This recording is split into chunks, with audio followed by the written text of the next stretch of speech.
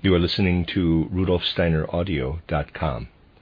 If you are listening to the podcast of this, it is located at RudolfSteiner.podbean.com. Please consider becoming a patron.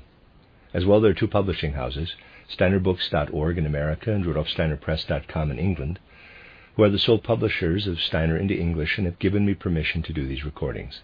Please consider patronizing them as well. You are listening to RudolfSteinerAudio.com. This is a reading of a collection of lectures by Rudolf Steiner entitled Mystery of the Universe, the Human Being, Image of Creation, formerly known as Man, Hieroglyph of the Universe. This is Lecture 8. I would like to bring forward again, in a rather different form, a few remarks made in the course of our studies. You know that the fact of the intimate relation between man and the universe was much more easily accessible to the perception and knowledge of the ancients than is the case in our present day.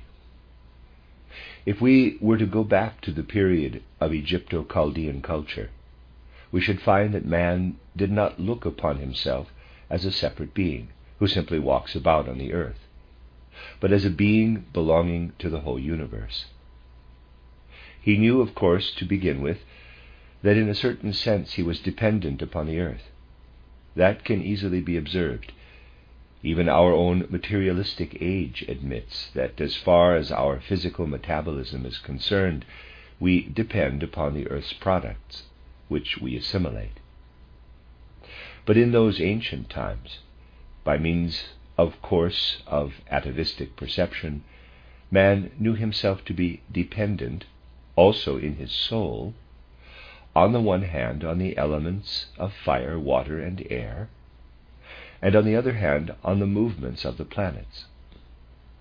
These he related to his soul nature in the same way as he related the products of the earth to his physical metabolism. And the part of the universe that is outside or beyond the planetary system, all that is in the starry heavens, this he connected with his spirit. Thus, in those past ages, when there was no thought of materialism, man knew himself to be living in the bosom of the universe. You may now say, yes, but how is it that people of those times made such big mistakes about the movements of the heavenly bodies, while today, in this materialistic age, we have made such magnificent progress in relation to the real truth of these movements? Well, we have been speaking of these things for some time, and we have seen that people's belief about the movements of the heavenly bodies, based on what science asserts, derives from certain prejudices. Upon this subject I shall have more to say tomorrow, but for the moment we may remind ourselves that modern man has entirely lost consciousness of the fact that what belongs to our whole constitution can no more be discovered in the physical world than in the visible stellar world. For it is absolutely impossible to gain a true perception even of the visible starry heavens unless we combine the superphysical with outer physical life, that superphysical part of our life through which we pass between death and rebirth. Yesterday we drew attention to the metamorphosis that takes place in us through this alternation between earthly and super-earthly life, and showed how the organs which we consider as belonging to our lower realm, and of which we said yesterday that they open inward, transform themselves as regards their forces, though obviously not in their substance, during the period between death and a new birth, and become what is considered to be the more noble head organism. This latter is in reality nothing more than the metamorphosis, as regards the structure of its forces, of our so-called lower region from our last earth life. If we really think this matter over, we can see in spirit how between death and rebirth, man has a certain content within him of his experiences, as he has also here between birth and death. But the content is essentially different in each case. We may make this difference clear by saying, between birth and death, we have space as the circumference for our experiences, and also what takes place in time. We inhabit space and time. You know in how small a degree people really experience the processes within their inner organism. They are not conscious of them, being much more aware of what is outside them. Everything within the skin is known to man only indirectly and incompletely. The knowledge gained through anatomy and physiology is not real knowledge, for we do not thereby learn to look into our actual interior. It is an illusion to believe that we do. Spiritual science alone gradually reveals all that is within man. But what happens between death and a new birth? In a certain sense, we look then from the periphery to the center, and we then know just as little of the periphery as we do here of our center or interior. During this period, we have instead a direct perception of the secrets and mysteries of man himself. That which is hidden within us, within our skin, becomes observed experience for us between death and a new birth. Now, perhaps you will say that this world which we observe during the time between death and rebirth must be a very small one indeed. But spatial dimensions do not count at all. It is the fullness or poverty of the content that matters, not the size. If we combine all we observe in the mineral, plant, and animal kingdoms, and add thereto the starry heavens, it would not compare in richness with the mysteries within man himself. The real process is approximately as follows. We lose the structural forces of the head when we pass over into death. They have completed their task. Power takes up the formative forces of the remaining lower organism, which, from being inner experience, belong now to the periphery, and transforms them in such a way that when the time is ripe, the spiritual world fashions them into the human head in the womb of the mother. We must be absolutely clear upon this point. The very first beginnings of the physical human being that develop within the mother are produced by the whole cosmos. Conception is merely the opportunity given for a certain cosmic activity to penetrate the human body. And what forms first in the process of human embryonic development is indeed an image of the whole cosmos. Those who wish to study the human embryo from its first stage onward must consider it as an image of the cosmos. These matters are almost entirely overlooked today. For of what do we generally think when we speak of the origin of a human being in the physical sense? Of heredity. We observe how the child organism is formed within the parent organism, and we are ignorant of how the cosmic forces which surround us are active within the parent organism. We are ignorant of the fact that the whole macrocosm endows the human being with its forces in order to make possible the genesis of a new human being. Of course, the great fault of the modern outlook is that we never take the macrocosm into consideration, and therefore never become conscious of the origin of the forces whose effect we observe. I must once again remind you of the following. The modern physicist or chemist says that there are molecules which are composed of atoms, that the atoms possess forces by means of which they act upon each other. Now, this is a conception which simply does not accord with reality. The truth is that the minutest molecule is acted upon by the whole starry heavens. Suppose here is a planet, here another, and so on. Then there are the fixed stars which imbue the molecule with their forces. All these lines of force intersect each other in various ways. The planets also transmit their forces in the same way, and we come to realize that the molecule is nothing but a focus of macrocosmic forces. It is the ardent desire of modern science to bring microscopy far enough to enable the atoms to be seen within the molecule. This way of looking at things must cease.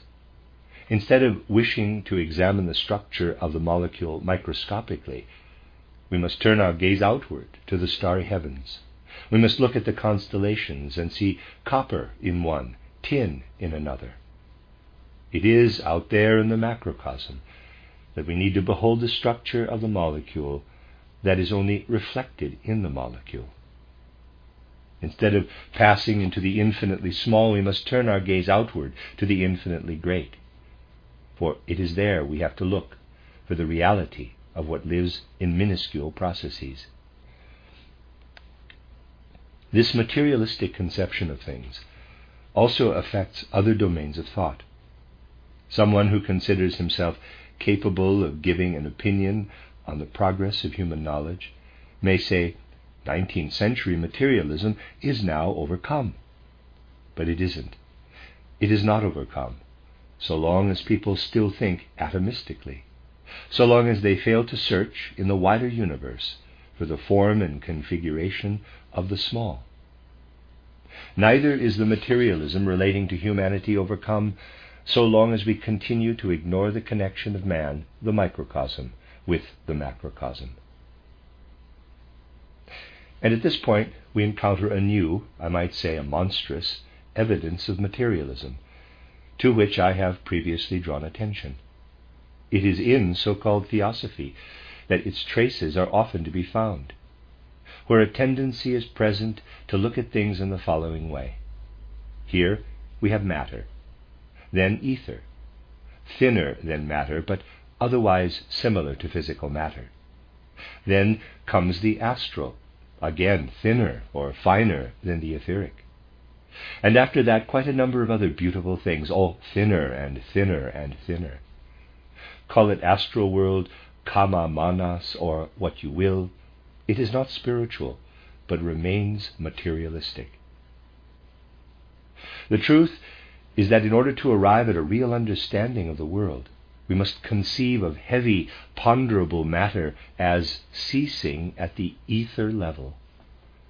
For we must clearly understand that this ether is essentially a very different thing from that substance of which we speak as filling space. When speaking of this latter substance, we think of space as filled with matter. But this we cannot do when we speak of ether, for then we must conceive space as being empty of matter. When ordinary matter strikes some other object, the object is repelled or pushed away. When ether approaches an object, it attracts it and draws it into itself. The activity of ether is the exact opposite to that of matter. Ether acts as an absorbent force. Were this otherwise, you would present the same appearance back and front. For even in this diversity of the physical appearance of man, we have the result, on the one hand, of the pressure of ponderable matter, and on the other of the absorbing action of ether. Your nose is forced outward, as it were, from your organism through the pressure of matter, while the eye sockets are drawn inward through the action of ether. It is therefore simply a pressing and absorbing substance acting within you which differentiates the exterior appearance of your front and back. These are things which are not usually taken into consideration. Further, when we come to speak of the astral, we must not think of three-dimensional physical matter extending in a threefold way in space, nor must we think of the absorbent ether, but of a third factor, one that forms the adjustment or connection between the other two. And should we then go on and attempt to form some approximate idea of that part of our being, termed the ego, the I am, we would have to include a fourth factor, which acts as mediator between, on the one hand, the absorbent, repelling action of ether and physical matter, and on the other hand, the astral substance. These are the things that must be taken into consideration. If the ether has merely a sucking, absorbing action, you might ask, how then is it possible for us to perceive it? But this would be a misapprehension. The fact is, ether stands, figuratively speaking, in the same relation to ponderable matter, I am speaking metaphorically now, as the relation we find in another plane if we have a bottle of soda water. We may not see the transparent water in the bottle, but the pearly bubbles we can see, although these are, in quotes, thinner than the water. And so ether, which is an absence of physical matter, and therefore its essential antithesis, can in fact be perceived. From the foregoing, you will now see that it is necessary, when speaking of the life between death and rebirth, to realize that this life is actually lived beyond space, beyond the space of which we are aware on the earth plane. And we shall have to endeavor to gain a conception of this beyond of space. You can best do so by trying first to imagine filled space. Take, for instance, a table. It fills or occupies space. Then you pass from filled space to empty space, and perhaps you would say that you cannot go beyond this. But as I have previously pointed out to you, this would be about as sensible as to say, I have a full purse out of which I continue to take money till nothing is left. This nothing cannot be less than it is. But it can be less if you get into debt, when you would have less than nothing in your purse. Similarly, empty space can be less than empty by being filled with ether, when it becomes a negative entity. And what mediates between the two, what also mediates within you between forces of pressure and suction, is the astral. No relationship would exist between the front and back of a human body did not the astral activity within form the connection between the effects of suction and pressure. You will say, I do not observe this connecting element. But try to follow the digestive process, and you will find the connecting link very, very clearly manifested. The astral is active there, and its activity is based upon the contrast between the front and back nature of the human being, even as the astral mediation between our higher head realm and lower limb realm depends upon the ego. We must therefore consider man, as he stands before us, in a quite concrete manner, and make clear to ourselves that while he has existence upon this plane between birth and death, he imprints his astral nature and his ego in what absorbs and what exerts pressure. But when he dies, he carries his being back to what only manifests here on earth as the mediator between front and back, and between his upper and lower realms. Now, what is this mediating or connecting link? It is what we experience within us when we feel our equilibrium. We do not jerk the head forward and backward. We stand and walk erect. We accommodate our posture to the demands of the laws of equilibrium. We cannot see this, but we experience it inwardly. When we pass through the gate of death, we consciously adjust ourselves to this condition, of which here we take no heed. If we possessed eyes only, it would then be dark around us. And if we had ears only, stillness would envelop us. But we have also the sense of balance and the sense of motion, and so we become able, after all, to experience things after death, and experiences in quotes. We take part in that which on earth is implied in the words, quote, in quotes, balance and, in quotes, movement. We adapt ourselves to the movements of the external world. We find our way into them. You see, here in the life between birth and death, the only way we experience the activity of the earth's rotation upon its axis is in our daily metabolic process.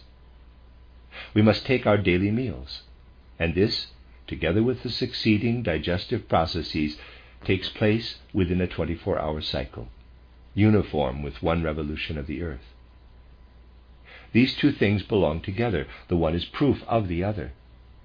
When we die, the revolution of the earth becomes something real to us, as real as are the visible objects here. Then we live in this terrestrial motion. We begin to experience this motion consciously. There are also other motions connected with the starry heavens, all of which we experience after death. Correctly considered, we do not expand into the cosmos like a jellyfish, but we take part in the life of the cosmos. And as beings taking part in cosmic life, we experience at the same time the interior of the human organism. Between birth and death we say, "My heart is within my breast," and in it converge the streams or motions of blood circulation.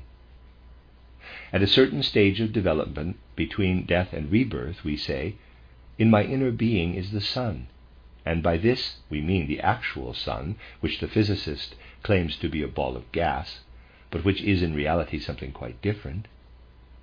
We experience the actual sun in the same manner as we experience our heart here on earth. Here the sun is visible to the eye, EYE, whereas during the time between death and rebirth, the evolution of the heart on its path to the pineal gland, as it undergoes a wonderful metamorphosis, is the cause of sublime experiences. I'm going to read that sentence again. Here the sun is visible to the eye, whereas during the time between death and rebirth, the evolution of the heart on its path to the pineal gland, as it undergoes a wonderful metamorphosis, is the cause of sublime experiences. We experience the complete system of our blood circulation, the forces at work in it. That is, not the substances as such. As existence between death and rebirth proceeds, these forces undergo transmutation, so that when once again we come to be born on earth, they become the forces of our new nervous system. Look at the plates and illustrations scattered through modern books on anatomy or physiology, and examine the circulatory system of the blood in one incarnation. In the next incarnation, this becomes what lives in the nerves. We must not think of the head, breast, rhythmic, and limb systems too schematically,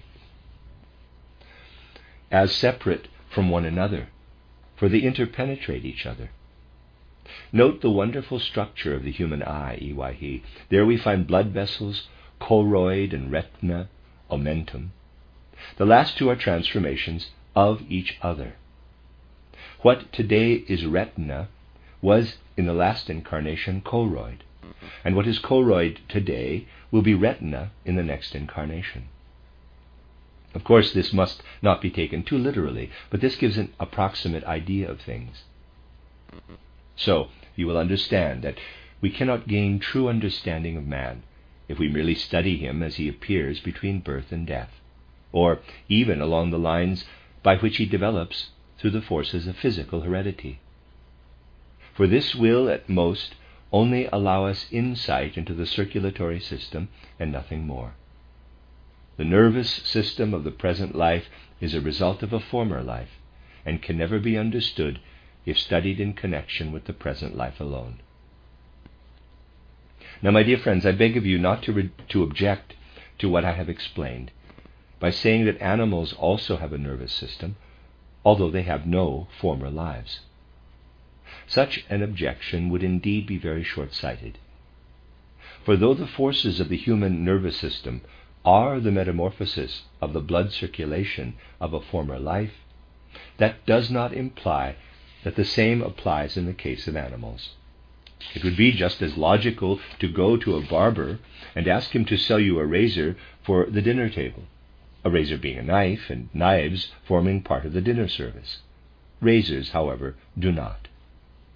Nothing carries within itself its immediate purpose. Neither does a physical organ. The human organ is entirely different from the animal organ. It depends upon the use to be made of an organ. We should not compare the human nervous system with that of an animal, but rather observe the fact that human nerves have become similar during the course of their evolution to animal nerves, just as the razor has a certain similarity with the table knife. This once more shows that when people follow the ordinary materialistic line of investigation, they can arrive at no true conclusion. Yet that is the path, of course, which is generally followed today. It is this kind of method that prevents us from arriving at a conception of man as a product of the spiritual world. Our religious creeds, as they have gradually developed, have really been over-subservient to human egoism. It may almost be said that their one and only aim is to convince their followers of a continuation of life after death, because the egoism of humanity demands it. Yet it is equally important to prove that this life was preceded by a prenatal life. Then people can say, here upon this earth I have to be a continuation of what I was between death and my present birth. I have to continue a spiritual life here on this plane.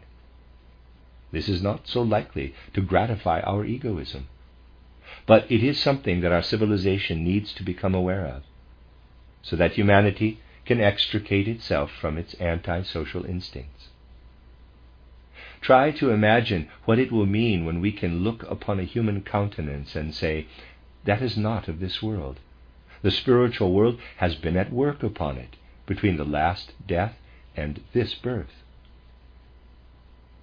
For a time will come when we shall see within the material the imprint of this spiritual work between death and rebirth.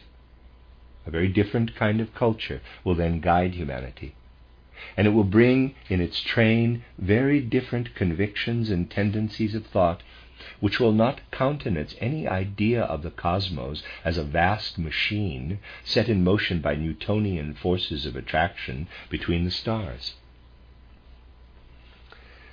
This kind of abstraction has already reached its zenith. Abstraction is deeply rooted in our ordinary conception of the planetary system, and it produces some very strange results nowadays.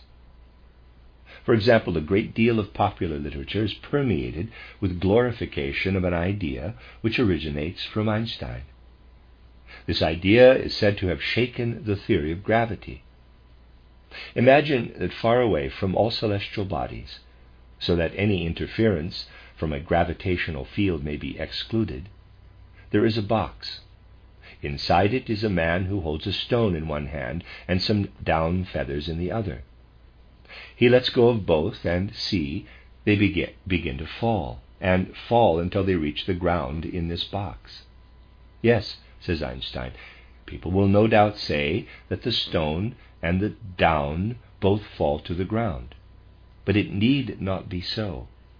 For up above a rope may be fastened, where or how I have no idea, and by some means or other the box is drawn up.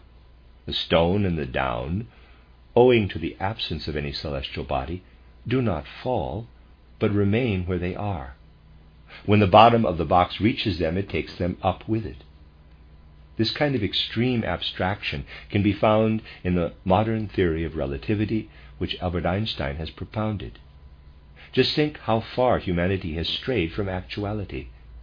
We can talk of relativity, well and good, but just imagine what would happen were this picture taken in earnest. A box, some inconceivable distance away from any celestial body that might attract, by gravity, the stone and the down, and inside this box a man. Air is found, of course, in the neighborhood of heavenly bodies. Air is only found, of course, in the neighborhood of heavenly bodies, but the man is quite happy and content. As for his stone and his down, they, of course, need no air. And now the box is suspended from outside and is then lifted up. All this is a further development of the theory of Newton, who postulated a push or impetus imparted to a globe at a tangent, so that centrifugal combines with centripetal force. Such things as these actually form the contents of scientific discussions today, and are considered great achievements, whereas they are nothing more than a testimony to the fact that we have arrived at the most extreme abstraction, and that materialism has produced a state of complete ignorance in humanity as to what matter really is, and caused people to live in a series of mental pictures far removed from all reality. But, my dear friends, no consideration is given to these things nowadays, and we find our newspapers proclaiming that a new discovery has been made. The theory of gravity has been replaced by the theory of inertia. The stone and down are not attracted. They remain in their original place, perhaps only because we can manage to imagine such a thing, while the box is raised. One can truly say that so much nonsense masquerades as genius today that it becomes difficult to distinguish the one from the other. Can we wonder that people's ideas have gone haywire in many other areas of thought as well? And that this has finally resulted in what has happened in the world over the last 5 or 6 years? These are things we need to keep reminding ourselves of. Today, I needed to remind you of all this, and tomorrow I will add something further concerning the structure of the universe. The end of Lecture 8.